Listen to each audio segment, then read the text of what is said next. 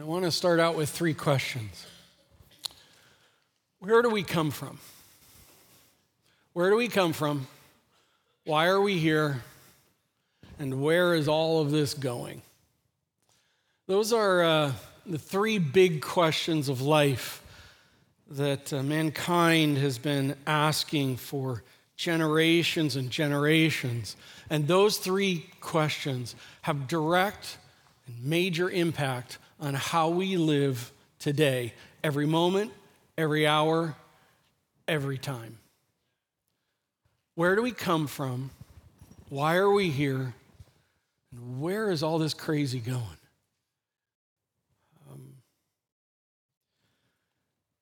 It's interesting. We just, in the song right prior, made correlation to what's ahead and how that matters to how we live today. It's the same thing for us. We're in a series right now, Growing Forward, that we're taking a look at going back and going forward and living new today. And it's interesting that we ask the questions, where do we come from, why are we here, and where are we going? And it's interesting that God's word is structured to tell us that. And in fact, in the whole movement of Scripture, you go to Genesis begins with telling us where we come from. Genesis even includes why we are here. You go to the end of the Bible, Revelation, and it essentially is talking about where we are going. Listen, if those questions weren't important, God wouldn't include them in his word. But he does, and they're therefore are harnessing them because, I'll say it this way, this kind of sounds like a movie, but we live in the in-between. We live in the in-between of where we come from and where all this is going. And my experience with myself as well as with others, that it generally goes like this. Those who are in Christ are like, I want to grow forward in Christ. I want to understand where I'm living. I want to grow and change. I want to be able to handle with my life situations and struggles in a way that honors the Lord. So can you give me the steps? Just give me the steps. Like whether it's 3 steps, 5 steps, 12 steps. I don't care. Just give me the steps because I want to get there. And I understand that. And I want for you to know we're going to get to steps in this series. But friends, in all of this, if we don't understand where we came from and where we're going, we're just, I'm going to say it this way. We just become behaviorists. We just become people who are seeking to shape who we are and what's going on for, whatever the answer we're wanting to find out. For inner peace, for ease, for comfort, for happiness. And yet, in this whole series of growing forward, I am just dedicated to not being a behaviorist. I want us to see the whole picture. And that's why we're spending some early months. In fact, the next couple months, we're going to be spending looking back, looking forward, and then we're going to spend some months in what it looks like to live new. Because if we don't have those grabbed a hold of, we're just going to become, behaviorists and selfish. And I don't want that to happen. So we're going to put the whole framework together as we move along. And so here today is the first of 5 Sundays of looking back. We're going to spend 5 Sundays looking back. We're going to spend 3 looking forward, and then we're going to spend time getting after it. But these 5 Sundays looking back, we're going to go back to, the beginning. So if you would you open your Bibles to Genesis chapter 1. I don't think I have to give a page number, but if it helps, page 1. Somewhere right around there, Genesis 1. And as you're getting there, I didn't mention last Sunday, I just want to encourage you, as time going on, we just have so many people coming and new people coming. And if you're not used to bringing your Bible to church on Sundays, I want to encourage you to do that in this series, particularly for this year, whether that's digital, whether that's, I'm an old guy, so I love paper. Give me the paper. And with that, because there's just something I can tell you, I learn more when I have it in front of me and I see it. And ultimately, we're not here to hear what I have to say. We're here to hear what this has to say, right?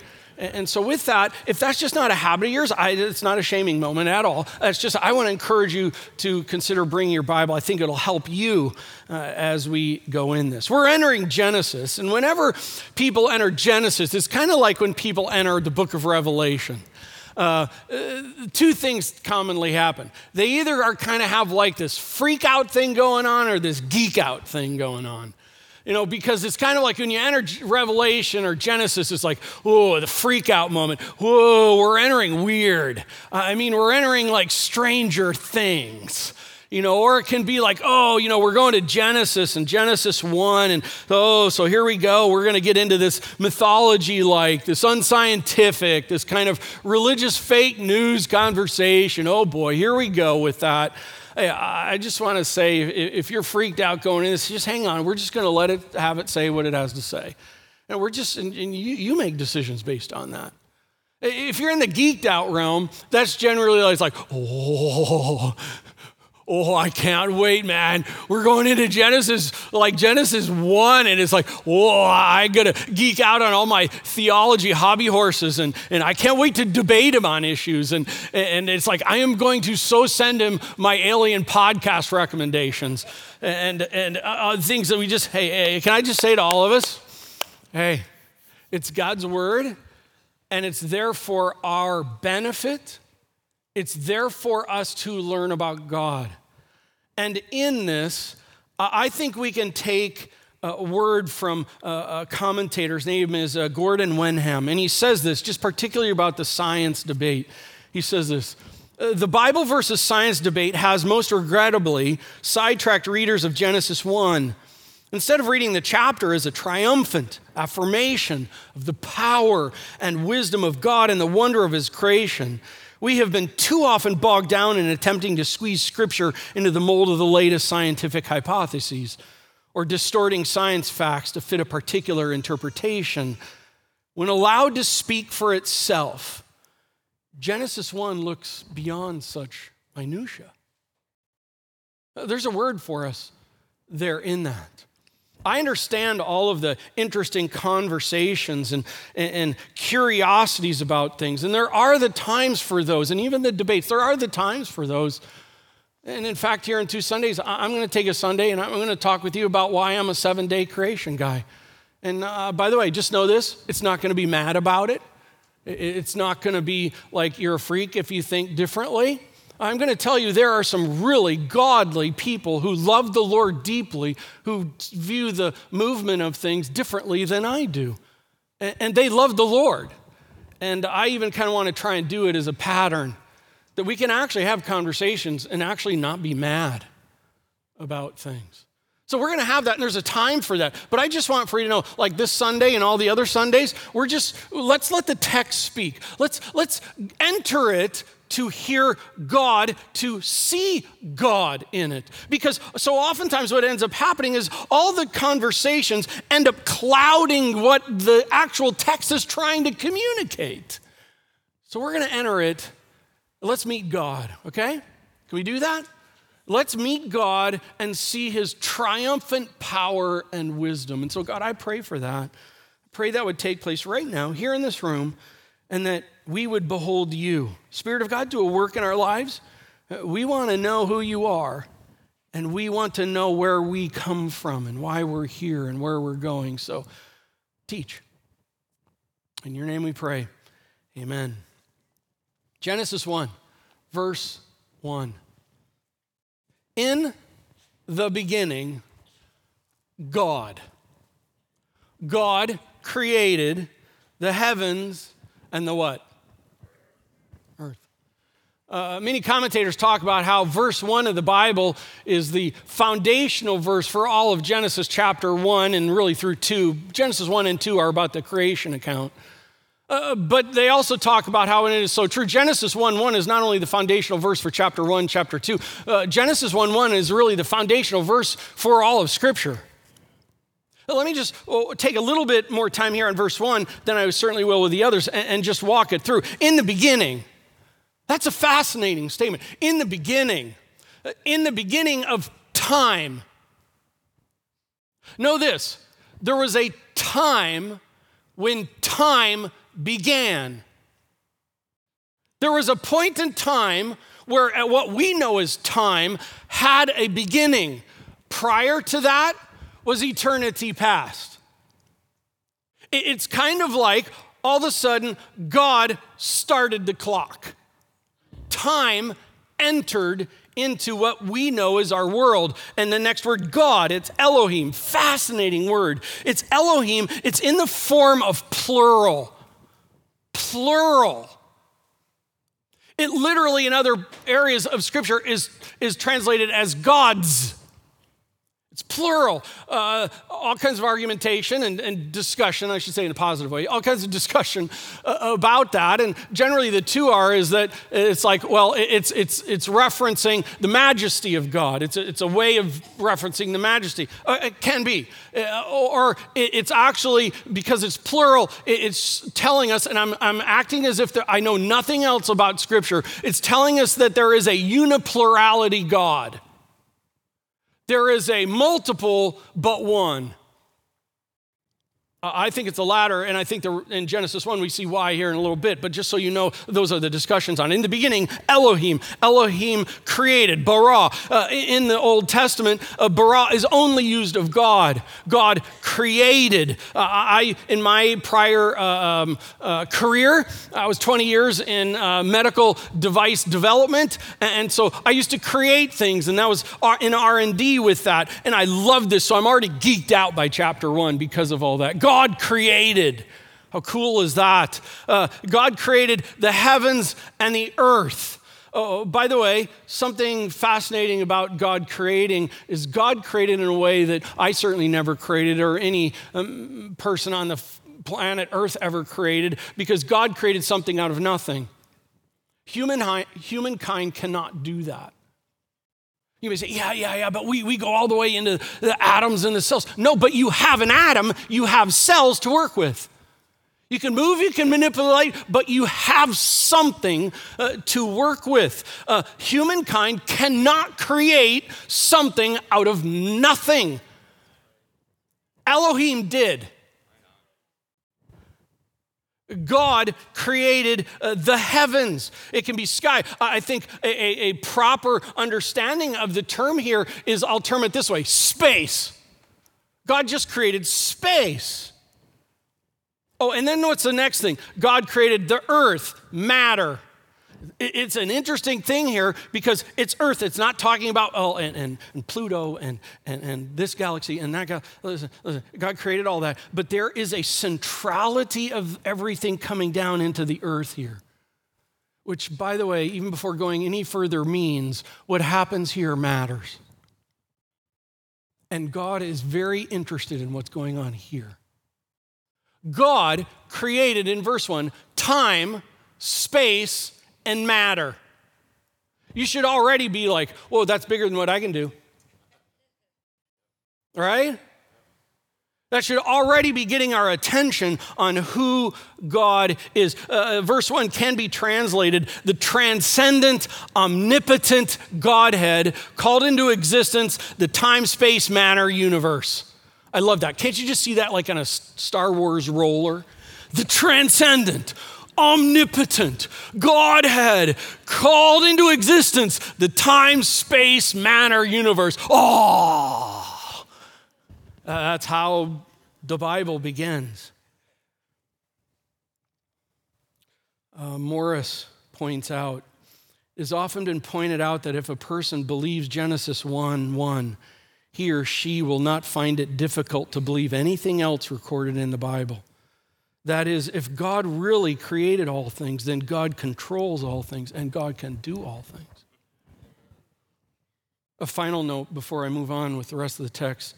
Genesis 1, kind of pulling this together, and commentators talk about it. The importance of Genesis 1:1 and what it refutes. Genesis 1:1 refutes atheism because the universe was created by God. Genesis 1:1 refutes pantheism, for God is transcendent to all that he created. Genesis 1:1 refutes polytheism, for one God created all things. It refutes materialism, for matter had a beginning. Genesis 1:1 refutes dualism because the one God was alone when he created the uniplurality God. Genesis 1:1 refutes humanism because God, not man, is the ultimate reality. And Genesis 1:1 refutes atheistic creationism because God created all things. Man, I'm telling you, Genesis 1:1 is a big deal. Big deal. By the way, where do we come from? One sentence into the Bible and it's already answered. Oh, the money would be saved. In that, trying to research that whole question, it's right there. It's right there. Verse 2, and the earth was without form. It was formless. It was empty and void, no inhabitants. And darkness was over the face of the deep. And the Spirit of God, that word there, context derives its meaning. It can mean spirit. It can mean breath. It can mean wind. The Spirit of God was hovering over the face of the waters. There's so many conversations that can be had here, but I'm just not getting in it because I'm staying at the top level of what's the text saying and just take it in. I would say it this way. In verse 1, we're told what happens. In verse 2, we're kind of given a blank canvas that God created time, space, and matter, and it's a blank canvas. It's a blank slate waiting for God to do something with. Dun, dun, dun. Verse 3. And God said, let there be light. And there was light. And God saw that the light was good. Oh, and God separated. By the way, you already noticed there's a pattern throughout Genesis. I'll note it here and just leave it there. The word and is used again and again and again through chapter 1 and chapter 2. And the reason for that is because and is a connector. It connects things. These are not random things just thrown in. It's and. It's important to understand that in the flow of this. It's not just that, and there's no connect. It's just, there are things. Oh, and it's what God did. And note, God said, and God saw, and God separated, and verse 4, and God called. God is active in this. Elohim is at work in this. And Elohim called the light day. The word is yom. And the darkness he called night. And there was evening, and there was morning on the first day. We have this blank canvas of time, space, and matter, and then we get here to verse 3 through 5, and I would say it's like this, and God plugged it in. It's like it's there, time, space, and matter is there, and then God grabbed the cord, boom, light, and things began moving. It's follow the order. Follow the order in this. And so here we have day 1. It's the sphere of day and night. I call it, I've got here on the screen with a little smiley face, the yomosphere. It's my own word made up. Yom means day. It's day-night. It's a cycle. What's happening? The blank canvas has been plugged on. The earth is now moving so that there's day, night. God is at work doing something. Watch this. And he's moving strategically, day by day, moment by moment, for a purpose. It almost makes you think here in just a little while like God knew what he was doing. Because how often in our own day-to-day lives do we wonder, God, what are you doing? Do you even know?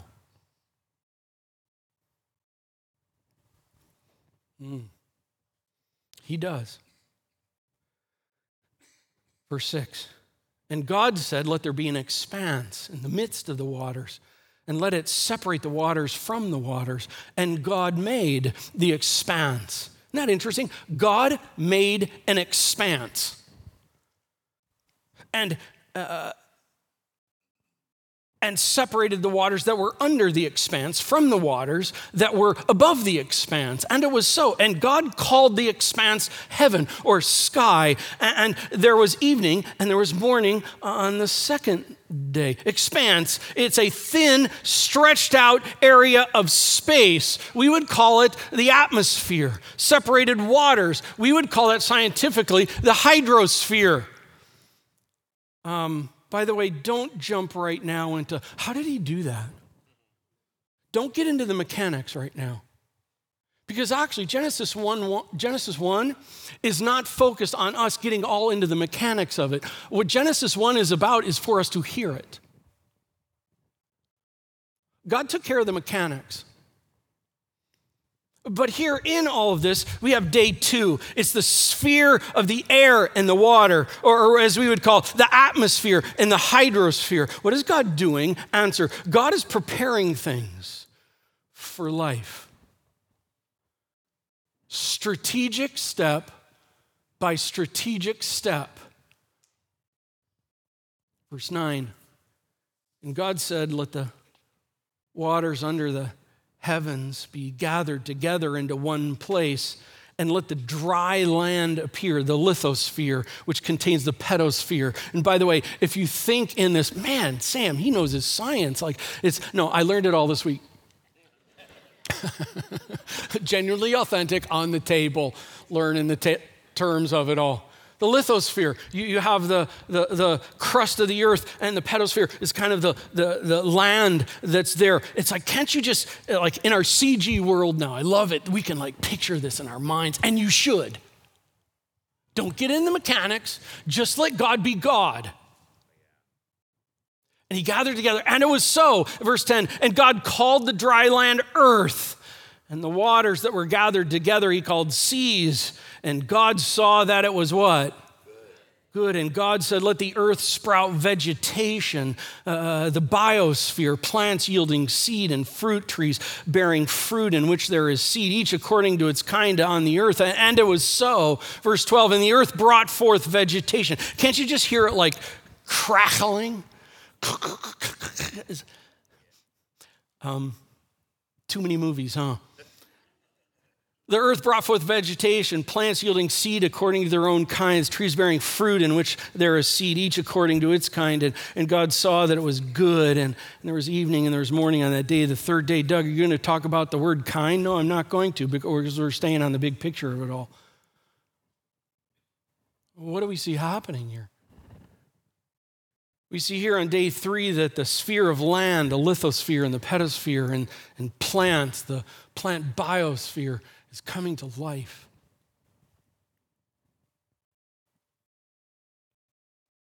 Man, God is cool. Man, God is cool. Verse 14, and God said, let there be lights. And literally in my Bible, I have S circled.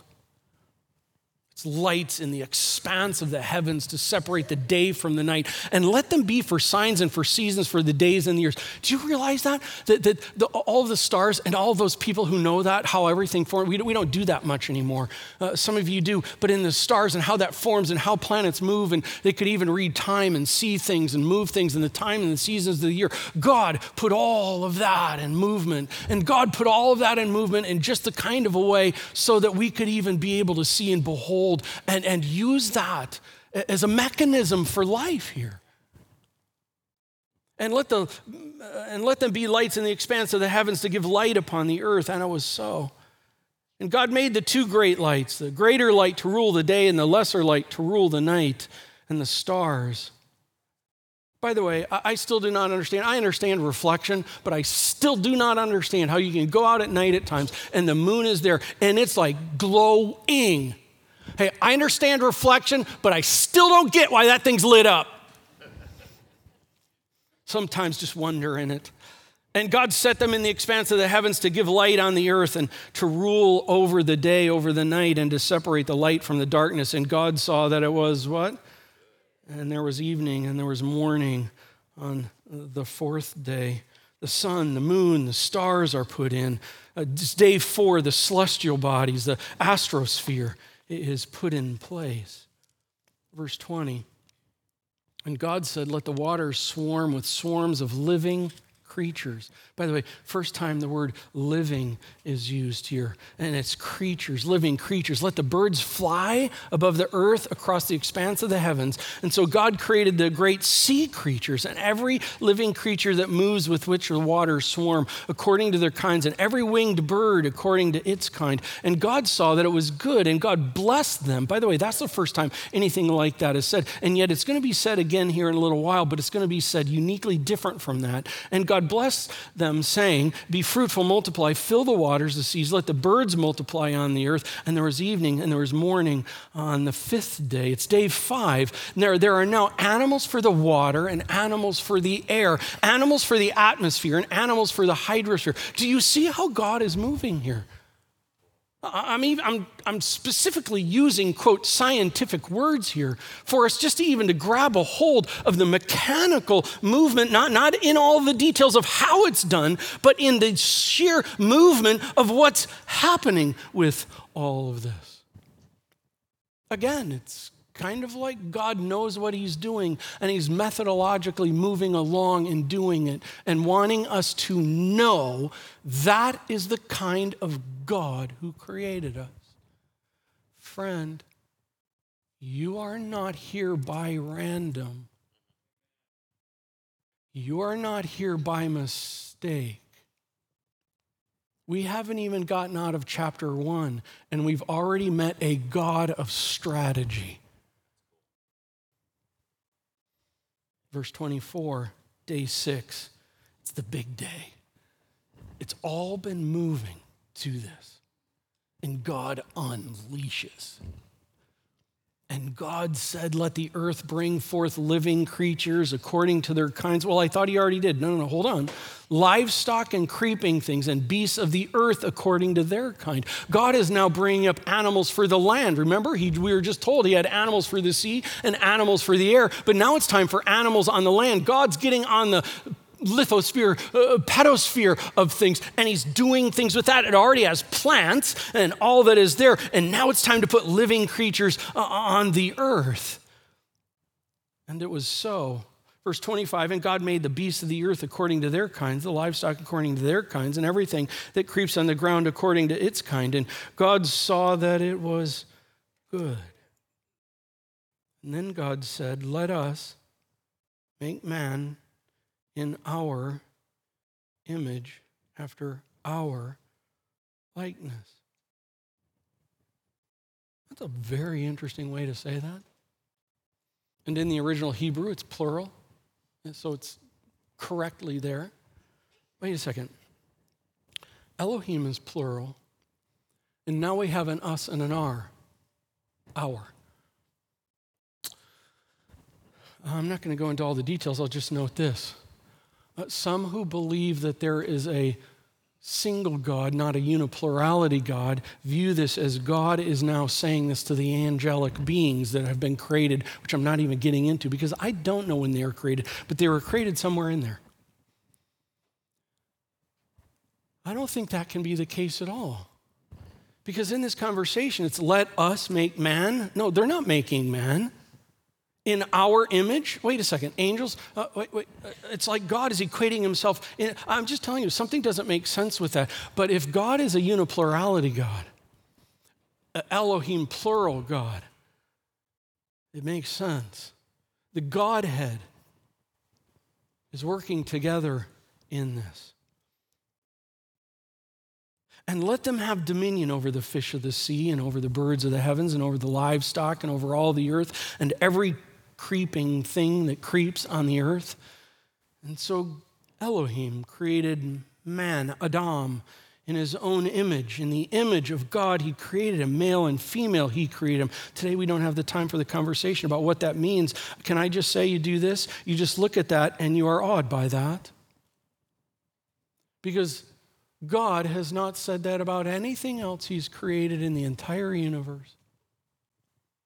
Not the animals, not the waters, not the atmosphere, not the skies, not the earth itself, not the moon, not the sun, not the stars. He says nothing about they are in my image. Listen, what's the walk away? There is something special to God about mankind. Now, don't get too proud of yourself. Just behold that. If you struggle with value, if you struggle with self-identity, hear Genesis 1. It assigns value. It assigns identity. Where did we come from? There you go. And God bless them.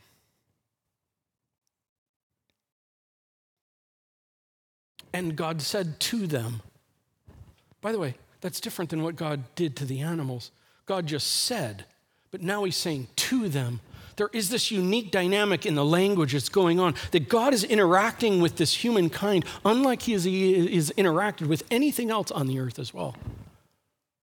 And he says, be fruitful, multiply, fill the earth, subdue it, have dominion over the fish of the sea, the birds of the heavens, over every living thing that moves on the earth. And God said, behold, I have given you every plant yielding seed that is on the face of all the earth, and every tree with seed in its fruit, and you shall have them for food, and to every beast of the earth, and every bird of the heavens, and to everything that creeps on the earth, everything that has the breath of life. I have given every green plant for you. By the way, not only are you noticing that all of this is building to mankind, but God is spending more time talking about mankind. Oh, and it was so.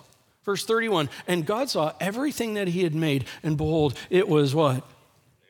Not just good, but very good. And there was evening and there was morning on the sixth day. It's the day 6. God created the land animals, creatures for the lithosphere and the biosphere. He's created mankind for the lithosphere and the biosphere. And in all of this, well, there can be questions and curiosities wondering in our heads. By the way, I think of which God gave us the ability to ask the questions and consider the curiosities, but just hold on to those for right now. And let's not go there. Instead, can we just see the big picture in all of this and see the very power of God?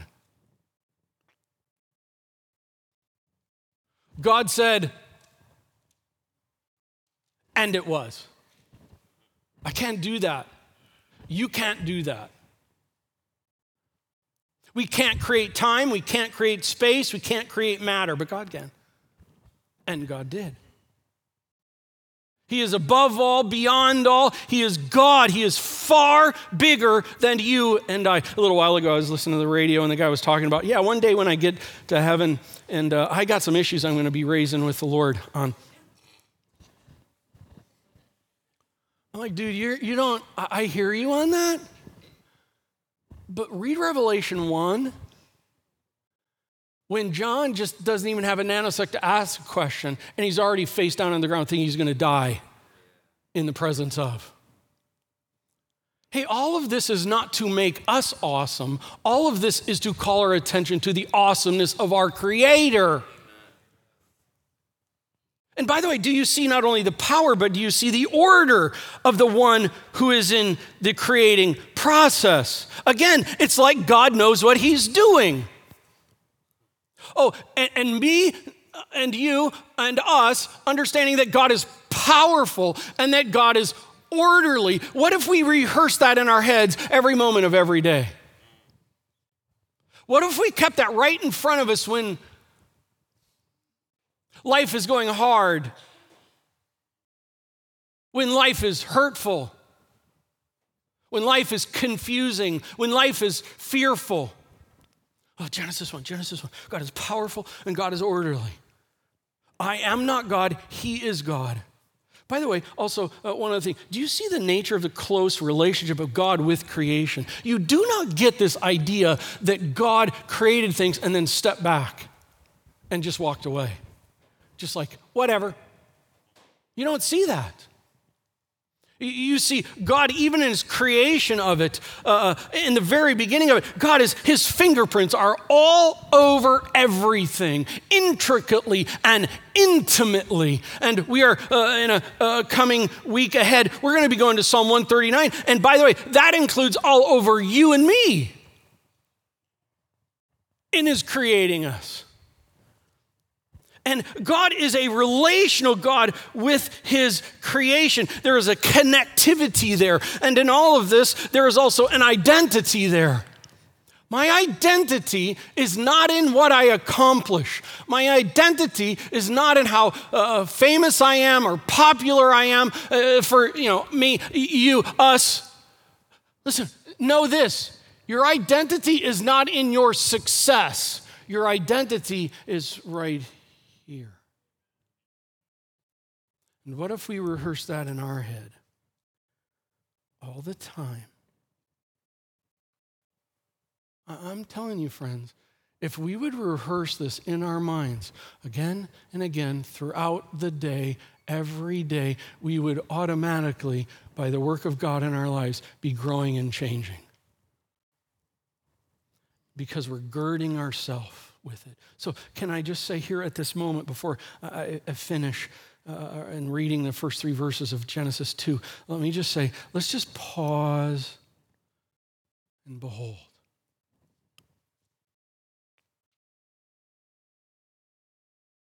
Let's just pause and behold the triumphant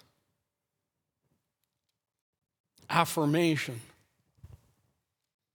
of the power and the wisdom of God and the very wonder of his creation, as Wenham said.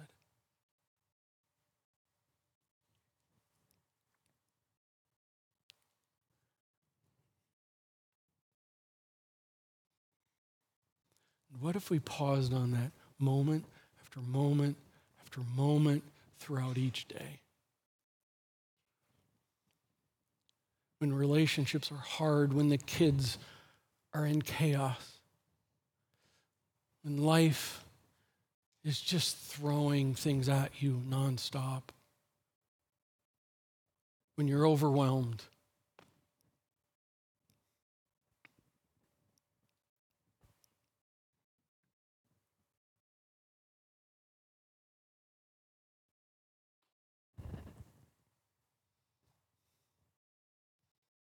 We need to just sit in that.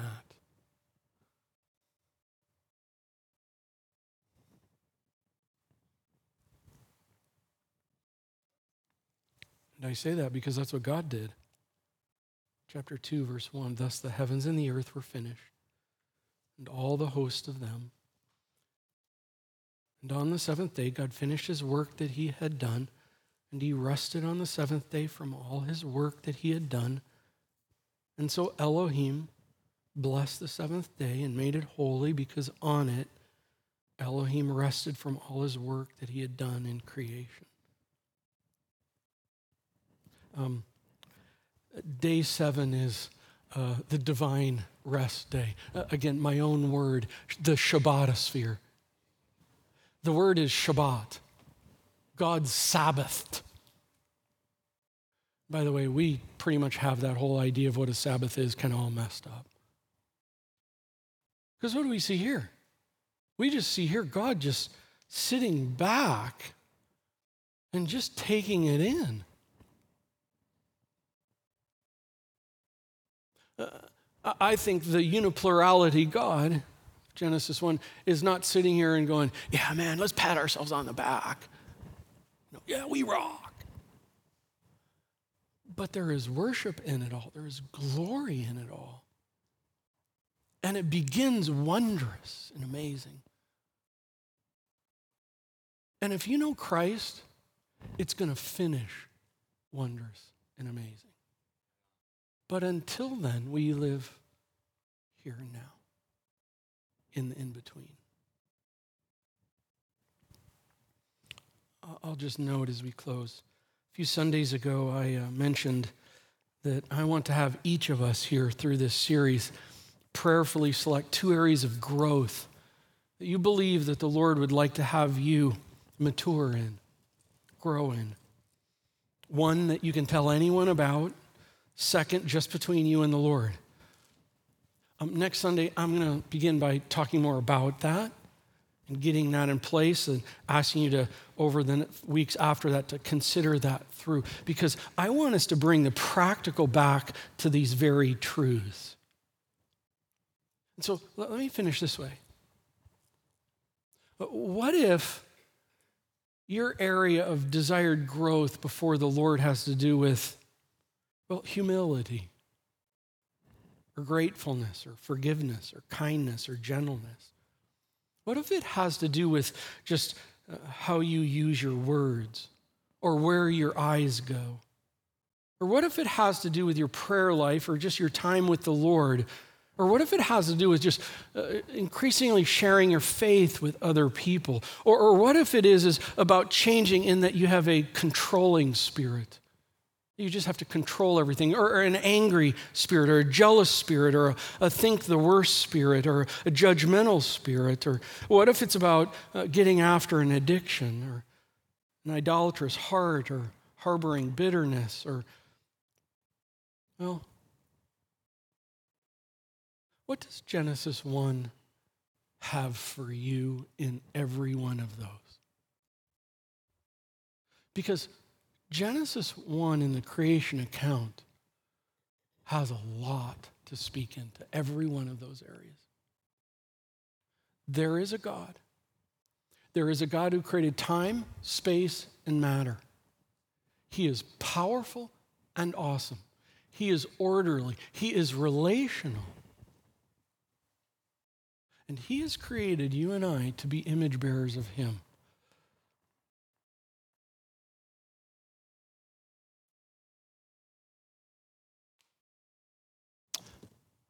Lord, you're awesome. And we are here to behold you. And I just pray our time here would have done that, would have embraced that reality, that we would just walk out of here with even the noise and the activities of life right now going on in our lives, whether it's a beautiful time of life or whether it's a real struggle time of life. Oh God, I just pray that you would help us to walk out of here and give attention to what we just studied together about, and in light of where we're at, what that means.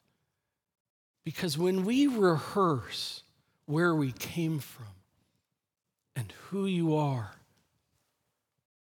things come into play and things begin to be seen uniquely. And we need help. So would you do a work among us in that? Lord, next week as we get in the rest of Genesis 2 and your creation work, just guide us. Help us to be patient. You are with us. And help us just to savor you. In Christ's name we pray.